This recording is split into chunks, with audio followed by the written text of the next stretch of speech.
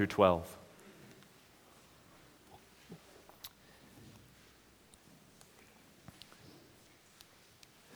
The Apostle Paul, writing to the church at Ephesus, says this in Ephesians 4, verse 7.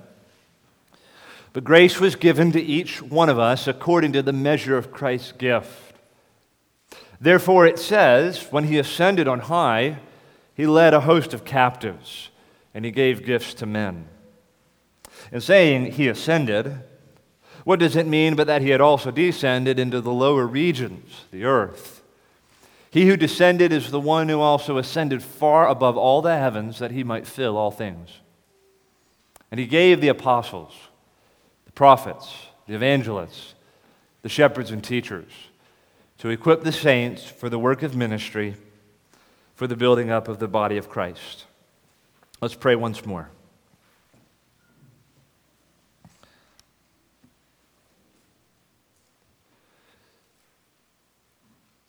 Father, how we thank you that in calling us to your Son, the Lord Jesus Christ, you have also called us to one another in the church.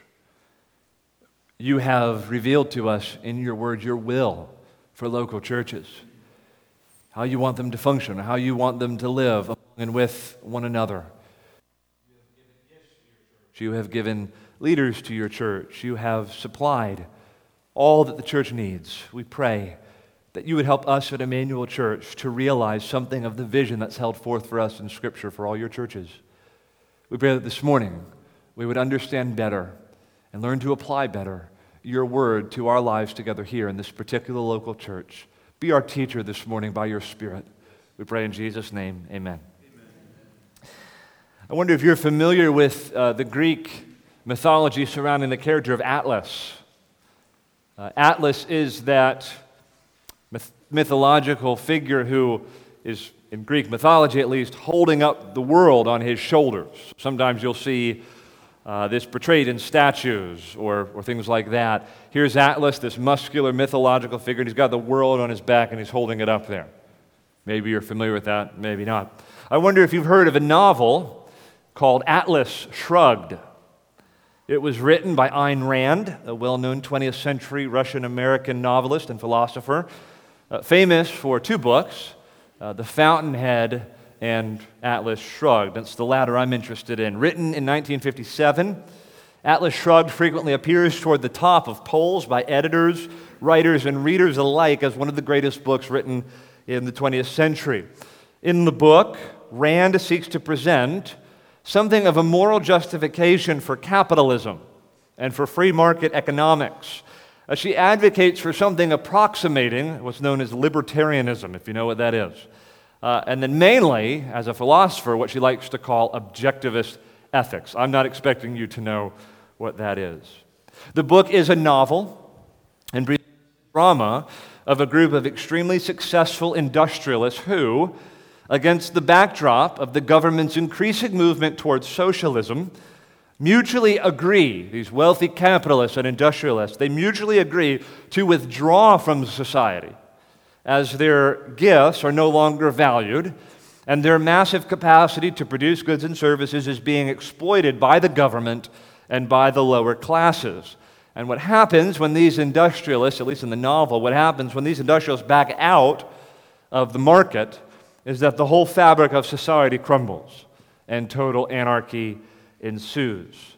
Well, the drama itself sets the backdrop for Ayn Rand's philosophy of life. And this group of wealthy and powerful industrialists, who are the protagonists in her view, they adopt a code of ethics. They create a commune where they seek to realize and to live out their view of what society ought to be like. They adopt this code of ethics that is governed chiefly by the following dictum, which they recite to themselves and to one another. This is more or less the thesis of Rand's book. This is the ultimate value in her philosophical scheme. And this is what these industrialists say to one another and swear to one another. They say this, quote, "I swear by my life and my love of it that I will never live for the sake of another man, nor ask another man to live for mine. I swear by my life and my love of it that I will never live for the sake of another man, nor ask another man to live for mine." This morning we find ourselves between sermon series. If you're visiting with us ordinarily, we are preaching through books of the Bible. We just concluded a series on the life of Abraham last Sunday. We will, God willing, begin a series in Colossians next Sunday. But here we are in between two series, and it is my desire this morning, my purpose, to preach a topical message that emerges from a burden Pastor Ben and I have for our church. I want to preach to you this morning from Ephesians 4, verses 11 through 12. Those two verses primarily. I want to preach on a few matters related to church life that are as basic to the New Testament vision for the local church as can be. I want to preach to you this morning on the subject of what has been called by some every member ministry.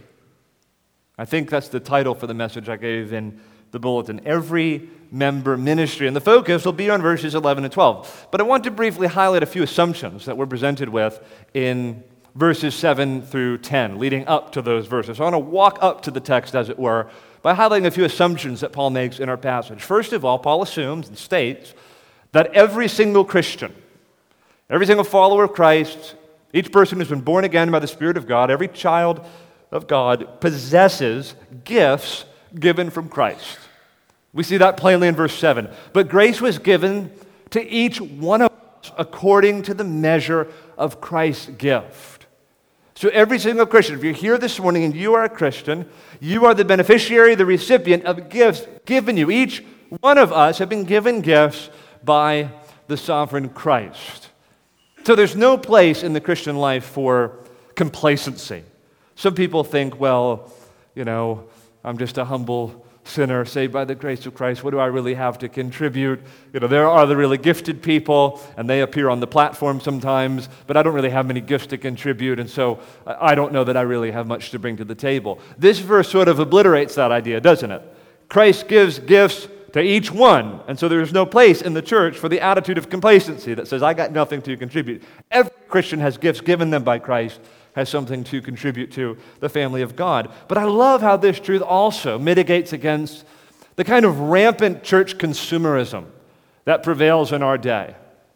So many approach the church as though they are consumers simply coming to receive goods and services from that church, that brand, that organization. So they want to know, what can you offer me? What can I get? What sort of services can be brought to me? Because I'm, after all, a consumer, and you're the provider or the supplier, and that's how this works. Well, that will not square with this idea, right? Every Christian is given a gift, and they're to bring that gift to the table to contribute to the body. So there's a sense in which we could say every Christian is a consumer, in the sense that we receive things from one another and blessings from the church, but also every Christian is a contributor, given gifts from Christ that they're to employ for the building up of the body of Christ. I hope each Christian here has that sense about themselves and about what's going on here at Emmanuel Church. You have been given gifts from Christ to invest for the building up of the body of Christ here at Emmanuel or wherever you go hereafter. A second assumption we're given in the beginning of chapter 4 in verses 7 and following, and that is that Christ is the sovereign dispenser of gifts. Every Christian is given gifts from Christ, but it's highlighted as well that Christ is the sovereign dispenser of gifts. He determines the measure, the degree, the quantity of gifts that are given to each one. Verse 8 says this plainly. Now, therefore it says, Paul quotes from Psalm 68:18, when he ascended on high, he led a host of captives, and he gave gifts to men. The risen Christ, as it were, has emerged from the grave and ascended on high. The picture is like a conquering general. And he has the spoils of war with him, the spoils of battle, and he shares those spoils with his people. Here, the general is conquered. He's overcome death and sin. And now, from this ascended position of power and reign, he's dispensing gifts to his people and giving gifts to those his. This is Christ providing for his bride, the church. It is that the church will not be built up according to Christ's design unless Christ does something about it. And by his grace, he does. He has put a master plan in place for the building up of his church. And it involves him as the risen Christ dispensing gifts to his people. Well, then, third assumption I just want to highlight to you is that the church needs these gifts. That's Paul's assumption. The church needs them. The gifts are given by Christ as provision for them, so that the church might be built up. These gifts are given to all Christians, and they are given with the assumption that without them the church would fail. This is God's chosen means by which He is going to support and uphold and build up His church in maturation and in godliness and in Christ's likeness. Christ, from His position at the right hand of God, is going to work grace and gift in the lives and hearts of His people that are going to be the means of His provision for His body, that the body might grow, that God's people might be built up, and that the church might advance and succeed in the world. The church will not be built up unless Christ gives gifts to His people, gives the grace to employ those gifts in the life of the church. So here's the simple vision now for church I think we're given in Ephesians 4:11 through 12. With those assumptions behind us and kind of setting up the room, Paul says this in verse 11, "And He gave the apostles, the prophets, the evangelists, the shepherds and teachers to equip the saints for the work of ministry, for the building up of the body of Christ." I see three simple steps here in this vision for the local church. And these will be my three headings this morning. We'll see, first of all, that Christ gives leaders. Secondly, that leaders equip the saints. And thirdly, the saints do the work of ministry. Christ gives leaders. Leaders equip the saints do the work of ministry. Consider with me, first of all, Christ giving leaders, verse 11. He gave the apostles, the prophets, the evangelists, the shepherds and teachers. Makes very clear from the word go that Christ is the one who gives leaders to His church. We saw in verse 7, Paul tells us that every Christian is given grace according to the measure of Christ's gift, but the text now focuses specifically on Christ's giving of leaders to the church. And these leaders in the early church are identified as the apostles, prophets, evangelists, and then shepherd teachers. I think there should probably be a hyphen between shepherd teachers. They go together. They're the same office. There are lots of reasons why I think that is. But pastor-teacher, I think, is one of those offices. Now, I want to focus on what is clear in this passage and not what might be debatable and obscure. Lots of commentators and theologians will disagree on how to think about something like the ongoing role of apostles in the church today, or the ongoing role of prophets and evangelists. My personal opinion is that this is a reference to those apostles in the early church. It's not helpful to think in terms of an office that continues into our day today. I think the prophets is referring to a limited office that had utility in the early centuries of the church, the early first century of the church. And the evangelists, a little harder to understand, could be a reference to pioneer missionaries. It could be people who have sort of a special gift in the area of evangelism. Scholars will debate exactly how we're to understand the apostles, prophets, and evangelists, but what almost everyone has agreed upon is that the shepherd teachers in this passage is a reference to pastors or elders or those officers who are especially given the responsibility to lead God's people. And almost no one debates the continuity of that office into the age that we live in now. And so I'm going to focus particularly on God's gift of leaders in these shepherd teachers, these pastors, those given to the church to lead and serve the body of Christ. Okay, so that said, let me just highlight a few simple observations here that I think we're meant to see. First of all, we should recognize, according to this passage and others, that Christ Himself is the source of all true leaders in the church. Christ is the source. Where do pastors come from? Where do leaders in the church come from? They come from the Lord Jesus Christ. We should never mistake this. Christ is the one who makes pastors. Seminaries don't do it. Churches don't even do it. True leaders are Christ anointed and Christ appointed. Now, I think the church has a role to play, and seminaries could have a role to play in training pastors. I think all those who are true leaders given by Christ are to be recognized and affirmed by the congregation. So we at our church, for example, vote on any officer. The elders can't just lay hands on a guy. We put him before the church and recommend him to the congregation. But those who have been with us for any length of time, hopefully you've picked up the very specific language that we use whenever we recommend elders. One of the questions we ask is, do you discern in this man one whom Christ is giving to this gathering to be one of our pastors. And in that language, we're asking, do you recognize Christ's activity in this? Do you recognize that God is doing something in giving us this brother? It's not just like we're voting for who, the most mature guy in the room is or something like that.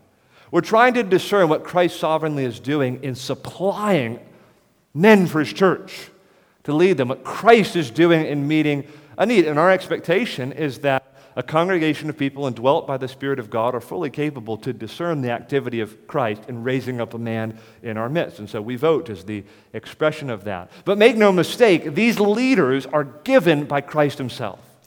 They're his provision for the church. We should see here, second observation here under this first heading, that true leaders in the church are given and are to be seen as gifts from Christ. True leaders are given and are to be seen by God's people as gifts from Christ. And let me just emphasize up front that word true.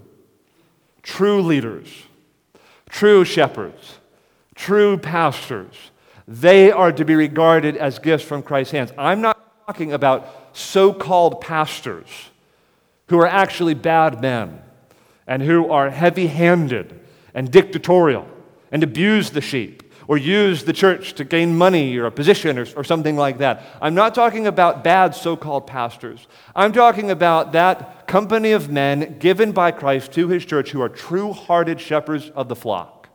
Those are the men I have in mind. And those men are meant to be experienced by us as a gift from Christ's hand.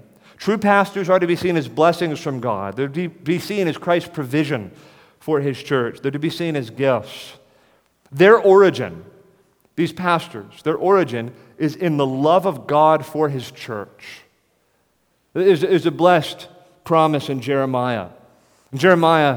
Prophet Jeremiah has a lot to say about the false shepherds of Israel, the false pastors, if you will, and pronounces just horrifying judgments over these terrible men who misled the people of God.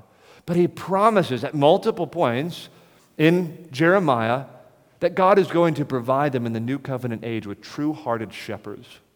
Jeremiah 3:15 expresses this well. I will give you shepherds after my own heart, who will feed you with knowledge and understanding. We should just see that promise as God's gracious provision for his church. God is going to intervene through his Son, the Lord Jesus, to give to his churches true-hearted men who are after God's own heart and are a reflection of his heart for his people, and they will feed the people of God on knowledge and understanding. We as God's people should view our leaders as gifts from Christ for the good of our souls and for the building up of the church. And I would just say in my own experience, I can detect so many gifts from the Lord's hand in my life. The Lord gave me Christian parents, all kinds of opportunities and advantages. But one of the sweetest gifts as I review my life is at so many points, in 4 or 5 different churches I was in over the course of my life, God giving good pastors. Good pastors are such a gift in the Christian life.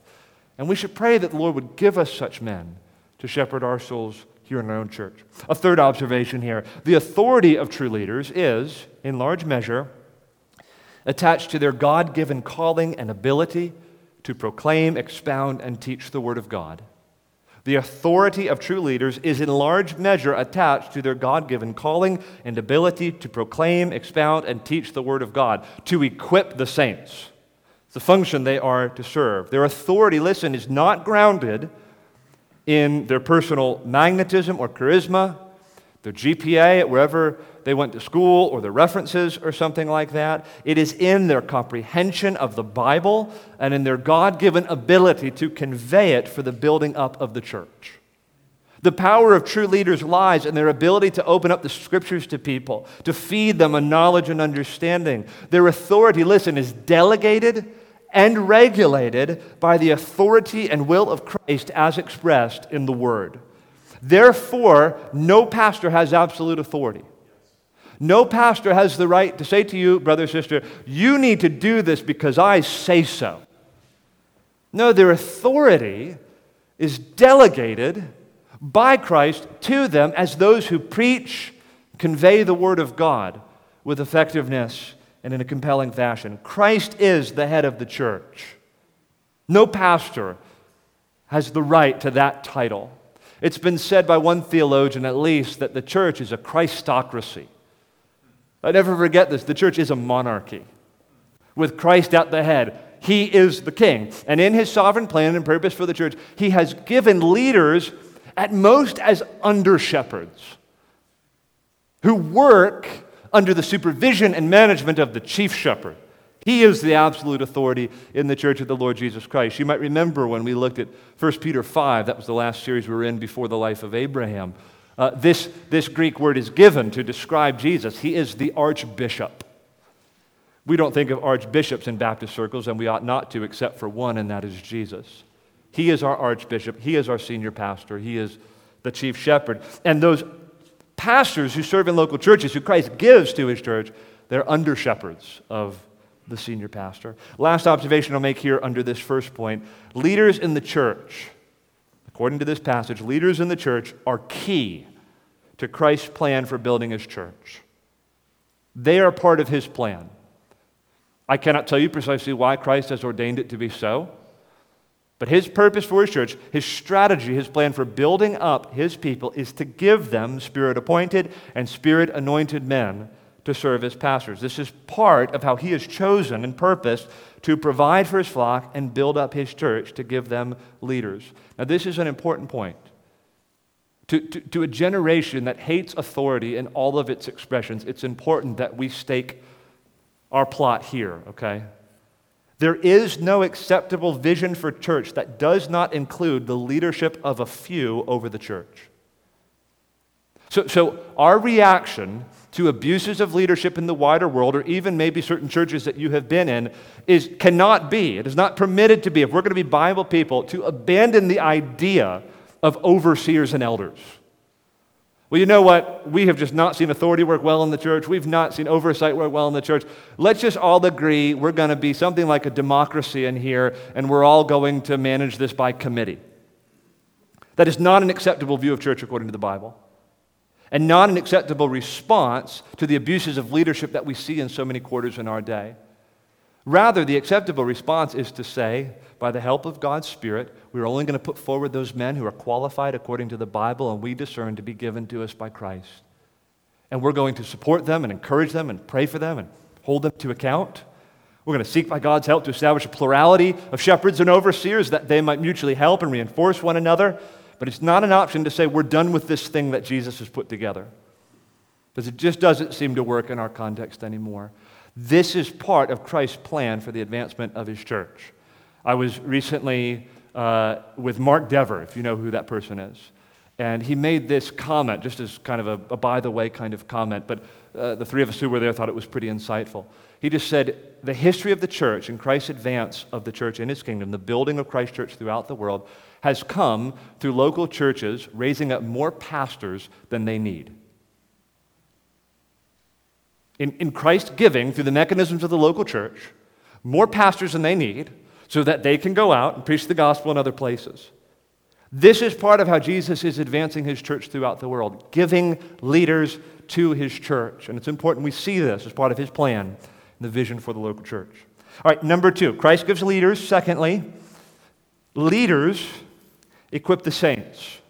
The shepherd teachers, the pastors, leaders equip the saints. Look again at verses 11 and 12. And he gave the apostles, the prophets, the evangelists, the shepherds and teachers to equip the saints for the work of ministry, for the building up of the body of Christ.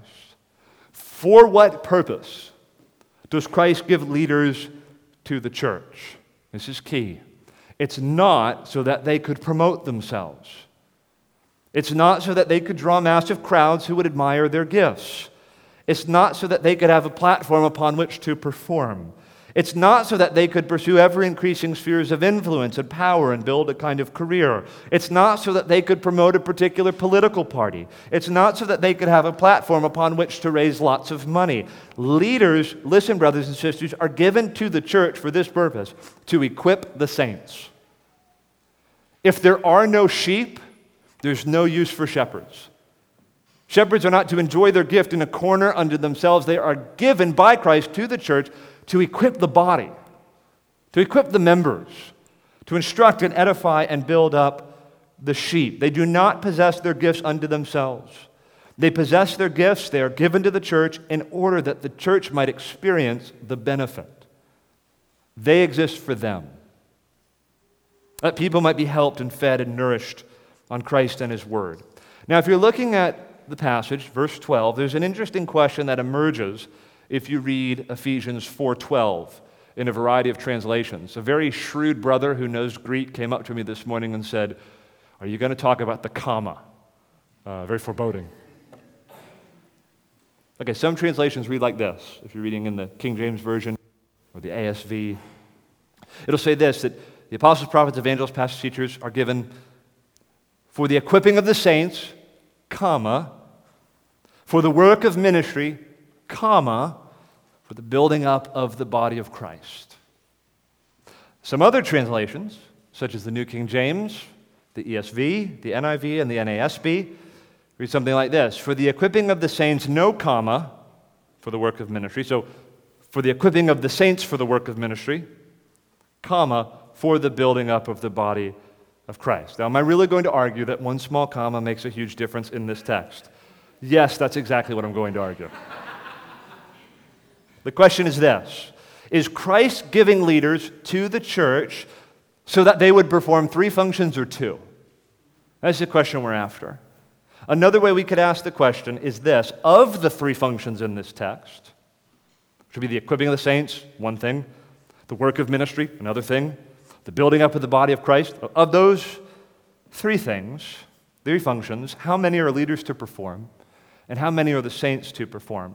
Are leaders supposed to, 1, equip the saints, 2, do the work of ministry, and 3, build up the body of Christ? Or are leaders to equip the saints so that the saints will do the work of ministry, so that both groups together will build up the body of Christ? The answer is the latter, the second of those 2. The ESV, New King James, has it right. There are some very boring Greek reasons for thinking so.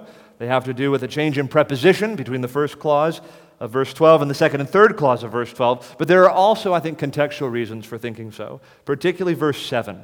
Which refers to grace being given to each one according to Christ's gift. And then at the end of this section in verse 16, as this vision of churches being promoted, the climax speaks of the role that every joint and each part plays in the building up of the body. So it's not like the leaders are doing all this ministry. Rather, they're equipping the saints so that the saints would engage in the work of ministry, that all would bring their gifts to the table for the building up of the body of Christ in their particular sphere and function that God has given to them. So what does verse 12 in summary envision with respect to leaders? Leaders are given by Christ to equip the saints so that the saints could carry out works of ministry and service among the church body. Pastors are to lead God's people, shepherd God's people, disciple God's people, teach God's people, and equip God's people. The growth, maturity, and equipping of believers is a top-level priority for leaders in the church. It is the most important part of their job description. It is precisely why they are given to the church, to equip the saints. This is the very purpose that God has sent them unto His people, that believers would grow in maturity and grow in the faith and be equipped to serve the body of Christ. The question we might ask, should ask, is how do leaders do this? So how do they equip the saints for the work of ministry so saints can engage in the work of ministry? How do they do this? Well, they do it in lots of ways. They do it by holding Bible classes. They do it by small groups. They might do it by one-on-one interactions with members and personal discipleship. They might do it through pastoral counseling. All kinds of ways. They could do it by the order of the service and the way that it's organized. They do it in part through the song selection and the scripture readings. But I want to highlight the most important means way by which pastors equip the saints. And it is through the very thing that I'm doing right now. It is through preaching. Preaching is equipping. The instruction that is given in the context of the preaching of the Word of God is meant to equip the saints so that they might carry on works of practical service and kindness and love and charity toward one another and throughout the world. which I think, brothers and sisters, again, mitigates against, even abolishes any notion of consumerism when we come into this place. You could think of this place like an armory. Soldiers of Christ have come in to get weapons of warfare, to fight Satan, to fight sin, to fight for their brothers and sisters, to fight for the lost of the world. And the Word of God is like that storehouse of weapons given for our warfare. Or maybe you don't like the warfare language, you might think this is like a medical hospital or something like that. There's all kinds of broken people in the church and in the world. And what we do when we come here is the one preaching the Word is dispensing out first aid kits and tools for different procedures and things like that, that we might operate on one another and serve one another and help to heal one another. Preaching is equipping. And so when we come into this place, we should anticipate, we should come with expectation. I am coming here not just to bask in the glow of the preacher's message today, but just enjoy the whole service or something like that. I am coming to be equipped by my pastors. I'm coming to be equipped by the Lord Jesus Christ through the means of grace. I might actually grow and do something with the truth that I'm given. Not just to sort of taste it and enjoy it, but that I might have it so that I might actually carry on works of service and ministry in the lives of the people of God and in the wider world. So here are these elders, these pastors, these leaders. What role do they play in my life? Why do they exist? Why are they in this office? They are here to help me grow as a Christian. To grow through teaching me the Bible, through praying for me, through practically helping me and instructing me in my walk with Christ, so that I would be equipped to love and serve and minister to others. Leaders are given by Christ to the church for the purpose of equipping the saints for the work of ministry. All right, heading number 3. Still with me? Christ gives leaders. Leaders equip the saints. And thirdly, and the point I wish to emphasize this morning, the saints do the work of ministry.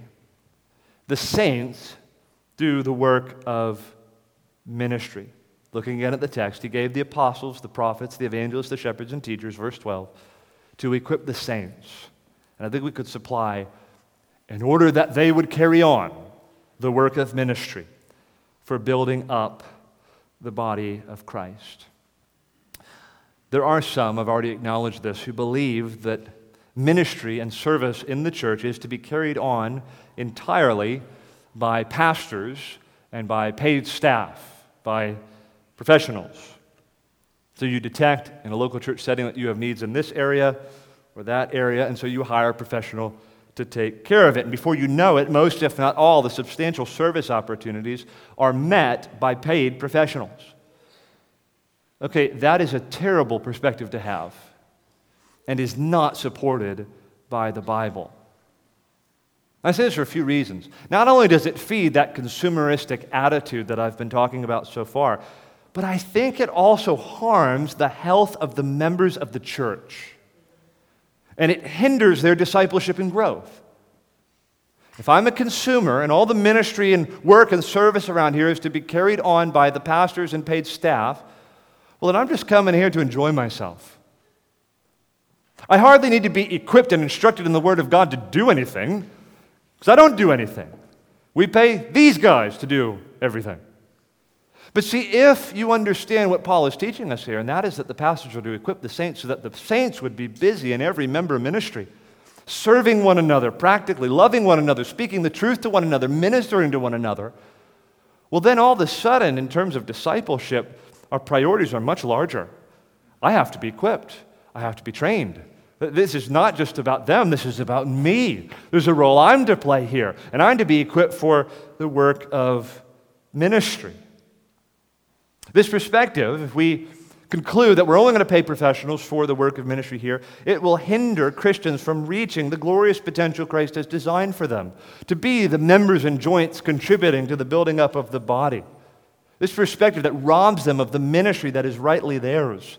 The vision of church that's described in this text is one that empowers every Christian to serve and contribute. Every Christian is employing his or her gifts for the building up of the body. Service and ministry among the church is the unique province of the people of God. It is theirs for them to carry on among one another. This is what Ephesians 4:12 tells us. Ministry belongs to the saints. And Christ's plan for his church is for the saints to serve one another and thereby to build up the body of Christ. Now, put a big qualifier on this. I'm not saying, and the scriptures do not teach, there isn't a place for paying pastors or competent staff to handle certain concerns in the church. We have a staff.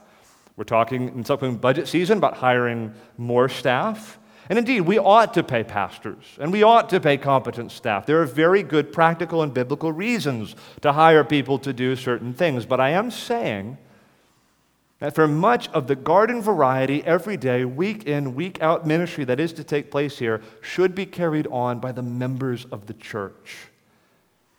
And I'd say the best officers and staff, best leaders, best staff, are going to be brought aboard to help organize the church, to be more effective in serving one another and this community.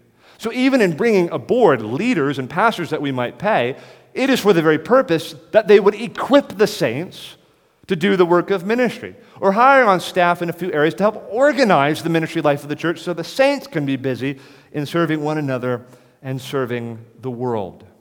The teaching, the training, the equipping that believers receive is not meant to make them fat with truth. It is meant to equip them to minister and serve the body of Christ. The goal and the vision is in every member ministry in which believers are serving one another and working to use their gifts in the church for the building up of the body. Brothers and sisters, we're meant to do something with the truth we're given. We talked about this last week. It's not the exact same point, but it's related when we consider James 2 and how that passage reflects on Genesis 22. That faith is meant to produce works. Faith is to produce love for our brothers and sisters in Christ. So I see my brother and sister naked, I clothe them. I see them hungry, I feed them. That's the impulse of faith. And James is very animated against those who would suggest they could have faith without practical care and love and works toward their brothers and sisters in the church. The truth that we receive Sunday by Sunday and in midweek settings as well is meant to equip us to actually act. It's meant to put our arms in motion, washing feet, providing meals. It's meant so that we would sacrifice our time in service for one another. It's given to us so that we would minister that truth to one another in our various needs and in our relationships. You might think of all the frightening things Jesus had to say to those who were given the law and the prophets and didn't do anything with them. All the statements of Jesus and the apostles about those who received the truth but didn't allow that truth to produce actual love and service toward others. Apostle Paul talks a great deal about this. 1 Corinthians 13. He talks about possessing all these gifts and all this knowledge and all this wisdom, but if it doesn't produce actual love for other people, he says, I'm useless, I'm nothing. I'm like a noisy gong and a clanging cymbal. If truth does not produce the effect of actual practical love toward others, brother, sister, you're living out some kind of farce, some suboptimal view of Christian faith, some suboptimal view of what Christianity is meant to produce in us. We are not to be the kind of people who sit in pews our whole lives and go from church to church listening to good preaching here and there like someone wine tasting in Napa Valley, but never lift a finger in service to the body of Christ. I hope there's no one here like that. But I've known people like this. I go and I listen to this preacher at 8 o'clock, and then I go and listen to this one at 10 o'clock, and then I get home in time to live stream, John MacArthur or John Piper, or whoever the preacher is. Just kind of going around, tasting little sips of preaching. And they never join a local church and throw in with the group of broken, sinful people who need their gifts and who have gifts to give to that person because that person is too theologically discerning. Can't really find a church that totally satisfies my preferences and my theological proclivities. That's not an acceptable view of the Christian life, brothers and sisters. We're to receive healthy truth given to us by our leaders, and that truth is meant to have a certain effect. The effect it is meant to produce in each one of us is practical love toward our brothers and sisters, engagement in the work of ministry. We are to do something with the truth that we are given. We are taught, we are equipped to serve, to minister, to love others, and to engage in good works. The truth we're taught is meant to equip us to get busy washing the saints' feet, to get busy serving the body of Christ, and to get busy about good works. You, brother, sister, are called to the work of ministry, to serve your brothers in the church, to build up the body of Christ. And I'll just say a brief note about that word ministry, because I think it can be misunderstood. Colloquially, we might talk about a man who has aspirations for the ministry. When we speak of the ministry, we might be speaking of being a minister like a pastor. I'm not talking about that this morning. The word here is actually the same root word from which we get our word deacon. Service, diakonos. It's saying that all of us, to some degree, are to engage in deaconing each other. I know that's not a word. I'm making up a word to prove a point. But to serve one another. What were deacons called to do? We believe in Acts 6 that was the founding of that office of deacon. What were they supposed to do? They were to wait tables. They were to care for widows. They were to engage in good works. That, I think, is what Paul has in mind when he says the saints are to be engaged in the works of ministry. So don't think, well, I have my little gift and I'm really great at the violin, and what I need is a spotlight in front of the people of God to play my violin solo. That's not what we're talking about. We're not talking about a platform upon which to perform. We're talking about a basin of hot water to dip our little towel in, to bend over and wash one another's feet. And I think it's helpful at this point. We have all kinds of ministries here in our own church setting that you can sign up for. Right? You could sign up to serve in the nursery, and we always need more people to serve in the nursery. You could sign up to, be an usher on Sunday morning. You could sign up to help with security or with opening up and locking up. There are some who might serve in Sunday school and in different arenas like that. You can sign up for some of those things. Sign up to serve in Vacation Bible School. I think it's helpful, though, when we think about the kind of ministry that Paul envisions here and that the New Testament has in mind, to not think only or even chiefly of those sort of formal sign-up opportunities. I say this with a particular pastoral burden for our people. There are some who have come to us as elders feeling as though they don't have opportunities to serve in the ways they would want to because there aren't enough sign-up lists.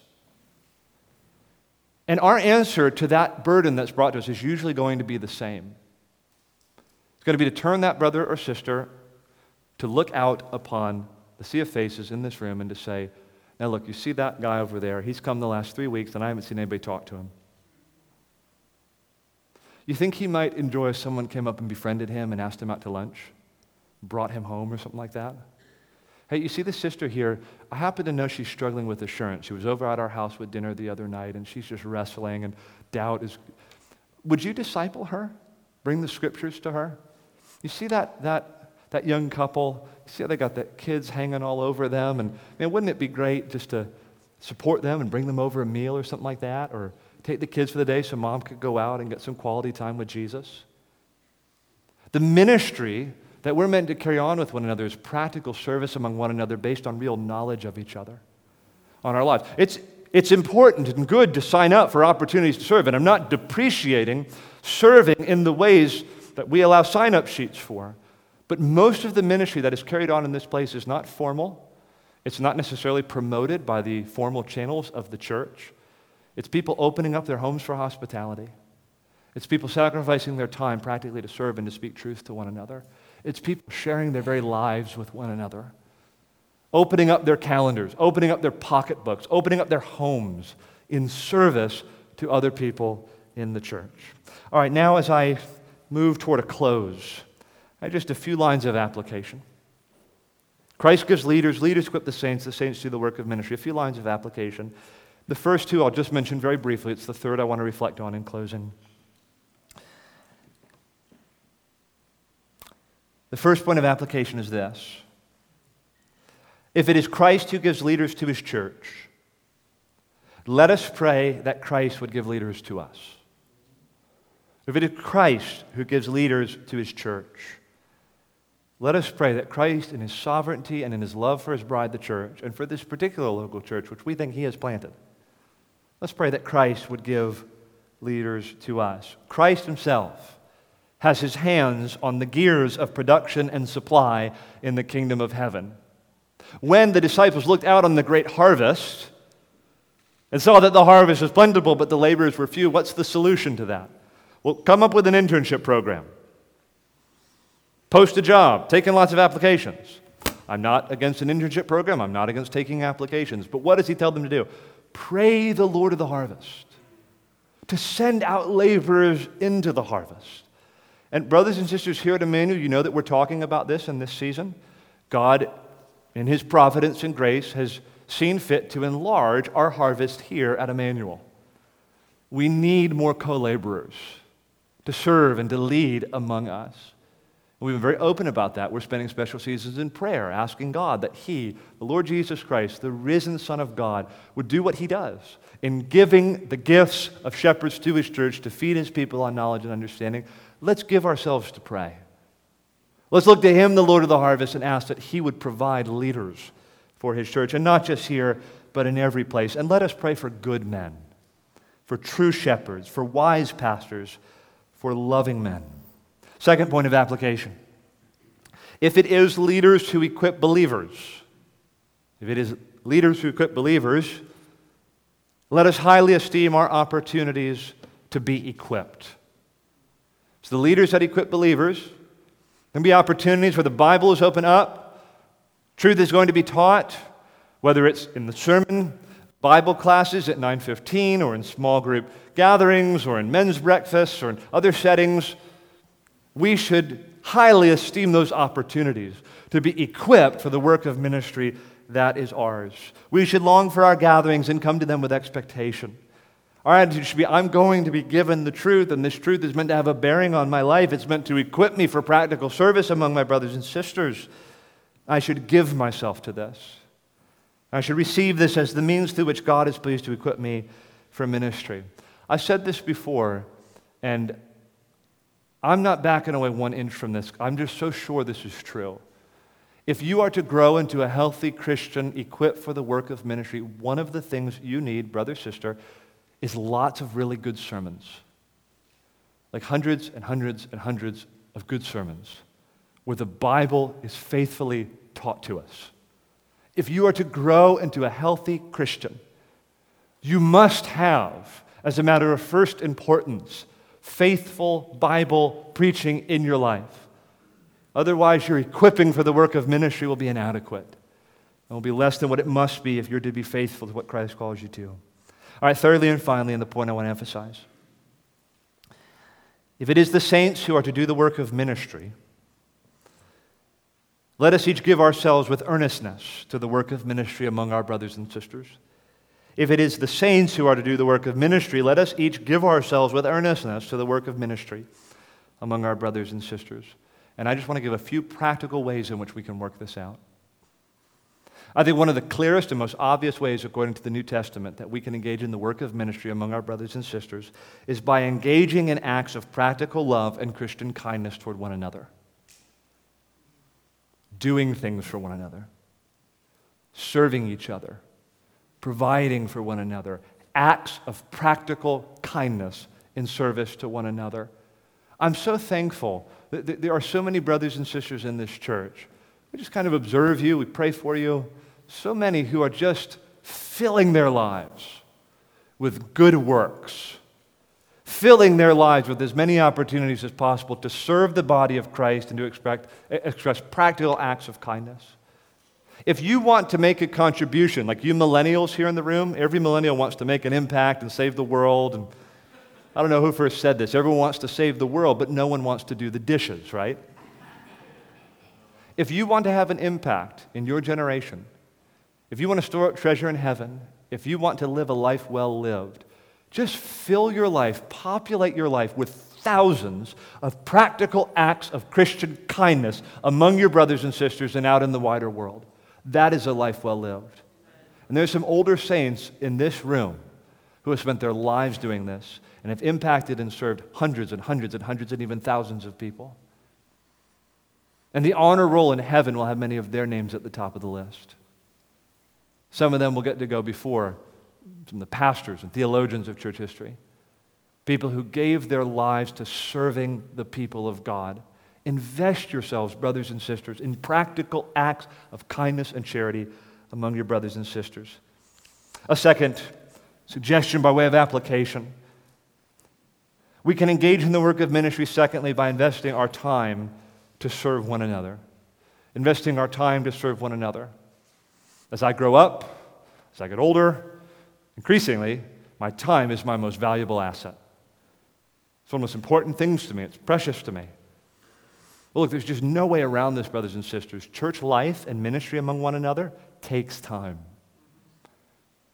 We have to be ready to give our time. Listen, your work takes time, and to love and serve your family faithfully takes time.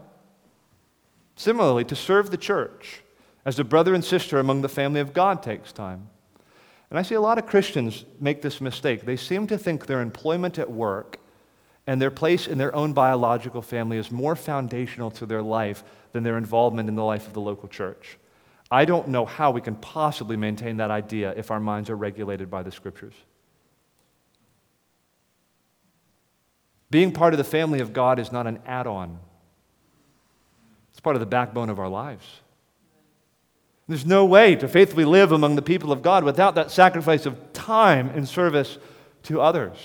And I could testify, as Pastor Ben and I evaluate many of the needs among the body of Christ, what so many of the members here need, what we need, brothers and sisters, what our wives need, what the family of God needs, is brothers and sisters who are willing just to give their time to one another, listening, serving, walking, being eyeball to eyeball and heartbeat to heartbeat. Being willing to open up my calendar and my schedule and say, look, whatever is important, this is one of the matters of chief importance, that I make myself available as best I can, being faithful to all my other burdens and responsibilities. What time can I give in service among the body of Christ? And I would just encourage you to make your time like a tithe offering to the Lord. I'm going to give this to my church, and I'm going to say, my brothers and sisters in the family of God have a right to my calendar.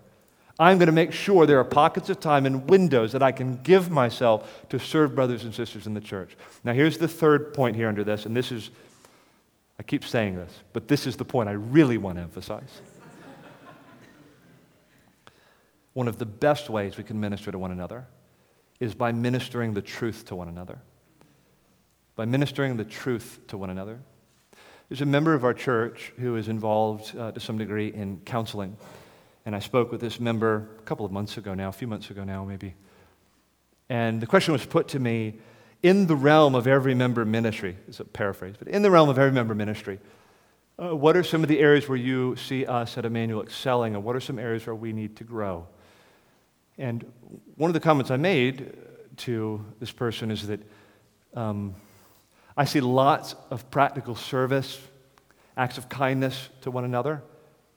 More than that, I think the saints here are equipped in the Scriptures to minister truth to one another. I do fear sometimes there's like a blockage there, though. That though many are equipped, they don't feel equipped to speak the truth to one another, to counsel one another, to minister to one another, to instruct one another. Oh, I think we're equipped to do that. But I think sometimes we think, well, isn't that the pastor's job? And so here's a brother or sister struggling with assurance. Well, I don't really know what to say to you, but let me tell Pastor Ben. I'm sure he can help you out. Here's a brother or sister caught up in some kind of sin, and they want to fight their way out of this, and they're looking for help from the Scriptures, and we think, well, I better text Pastor Alex with this one. I don't think, in light of this vision of church that we're given, that's to be our attitude. And now I just want to read a couple of Scriptures, just put them to you, to see if you think I'm right about this. Romans 15, verse 14, Paul says, I myself am satisfied about you, my brothers, that you yourselves are full of goodness, filled with all knowledge, and able to instruct one another. I'm confident you know the truth, brother, sister. You're able to instruct one another. You don't have to send that person to the pastor. You speak the truth to them. That moment you instruct, you minister to the brother, sister. Galatians 6, 1 through 2, brothers, if anyone is caught up in any transgression, you who are spiritual should restore him in a spirit of gentleness. Keep watch on yourself, lest you too be tempted. Bear one another's burdens, and so fulfill the law of Christ. He says, you who are spiritual, go after the erring brother, the straying brother. I don't think he means you who are pastors. I think he means you who are in Christ and are spiritually minded. Go and call back the sinner and minister to him. that he might be saved. Ephesians 4:25. Therefore, having put away falsehood, let each one of you speak the truth with his neighbor, for we are members of one another. I love that statement. We'll often say here in our new members classes, we'll say it in sermons and other settings, each one of us, brothers and sisters, has a stake in one another's spiritual life. Like you have a vested interest in your brother or sister in your local church making it to heaven with you. We are members of one another. The idea should be something like this. If given the choice between this brother or sister falling away and apostatizing, or you getting your right hand cut off, which one are you going to choose? I hope without any hesitation, we would all roll up our sleeves and say, cut it off. I don't need this in the new heavens and new earth. I'm going to have a glorified body. But I'm a member of him. She's a member of me. We have a vested stake in one of us making it there. And we act like it in speaking the truth to one another to help one another heavenward. Colossians 3:16, let the word of Christ dwell in you richly, teaching and admonishing one another in all wisdom. Hebrews 3:13, but exhort one another every day, as long as it is called today, that none of you may be hardened by the deceitfulness of sin, for we have come to share in Christ, if indeed we hold our original confidence firm to the end. And this may be my favorite text along these lines, Hebrews 10:23-25. Let us, brothers and sisters, hold fast the confession of our hope without wavering, for he who has promised is faithful. And let us consider how to stir up one another to love and good works. Not neglecting to meet together as is the habit of some, but encouraging one another all the more as you see the day drawing near. I just love the language the writer of Hebrews uses there. Let us consider. How am I going to do it? How will I stir my brother up to love and good works? So it's the meditation after the message, and you're looking around at your brothers and sisters here, and you're to think, now hold on, I haven't talked to her in a while. It seems like she's been struggling lately. What could I say to her today? What might I do? How can I stir her up to love and good works?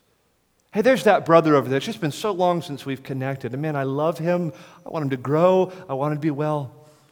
I wonder, what could I do? What truths could I bring? What scriptures might I remind him of as I seek to stir him up to love and good works? We're to take that kind of thought and care toward one another. And the reason, brothers and sisters, I'll say this and be done, is because we need one another. You may feel very self-sufficient and independent, but the Bible teaches you need your brothers and sisters in the church. We are a needy community. We need Christ most of all. But Christ's purpose in providing for our needs is to give us leaders and to give us one another in the church so that we would be built up and so that we would have our needs met and so that we would be strengthened and so that we would be encouraged. And you are meant to give that same kind of encouragement and ministry and support to one another. So against this backdrop of the New Testament vision for every member ministry, here again, the words of Ayn Rand, I swear by my life and my love of it that I will never live for the sake of another man, nor ask another man to live for mine. Perfect isolation, independence, self-reliance. If you're visiting with us, or if you're here and you're not a Christian, I want you to know this. We reject this idea. We're a community of needy sinners who need Christ most of all, and we need one another. None of us will make a pretense that we can be lone maverick Christians and do this on our own. We're a community of people who need the family of God and need the means of grace and need the ministry that we're going to provide to one another. And if you are interested in that kind of a community, if you recognize that you yourself are a sinner in need of the grace of God, I want to talk to you after the service. Or you know what? You could talk to any member of this church who's fully prepared and ready to instruct you in the things of God. If you recognize your need for a Savior and your need for a community to help you as you approach eternal life, this is the place for you. Humble yourself and go to Jesus Christ in repentance and faith, and you will find that He calls you not only to Himself, but to the family of God. And you will find as a needy sinner, you will have brothers and sisters surrounding you who love you and will minister to you. And what you will then find is the Lord Himself will give you gifts through which you can serve your brothers and sisters. We're a needy people. And one of the means through which Christ satisfies that need and meets that need is through giving us one another. Let's pray together.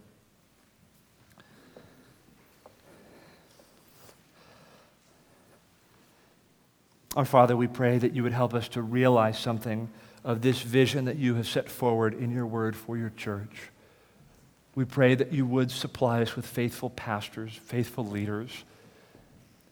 We beseech you, Christ, the Lord of the harvest, to send out laborers into the harvest. We do thank you for good pastors. We pray you'd help all of us as members of this church to be equipped and built up by the ministry here, that we would energetically and enthusiastically, with zeal, throw ourselves into serving one another through practical works of kindness and love, through giving our time to one another, through speaking the truth to one another. Help us in this work. We pray that every member would find a home among the people of God. Pray that every member would bring their contribution to bear on the life here. And every member would receive the gifts and graces of the other brothers and sisters in this church. We pray that you would make us to be a happy family, that you would help us to realize those ideals you have set forth for us in the Bible. We pray that, Lord, something about the community of faith here and in all your true churches would be like a bright and shining and attractive light to a world full of needy people who are isolated and alone. We pray that they would find in the church salvation in Jesus Christ and brothers and sisters in the family of God. We pray in Jesus' name. Amen.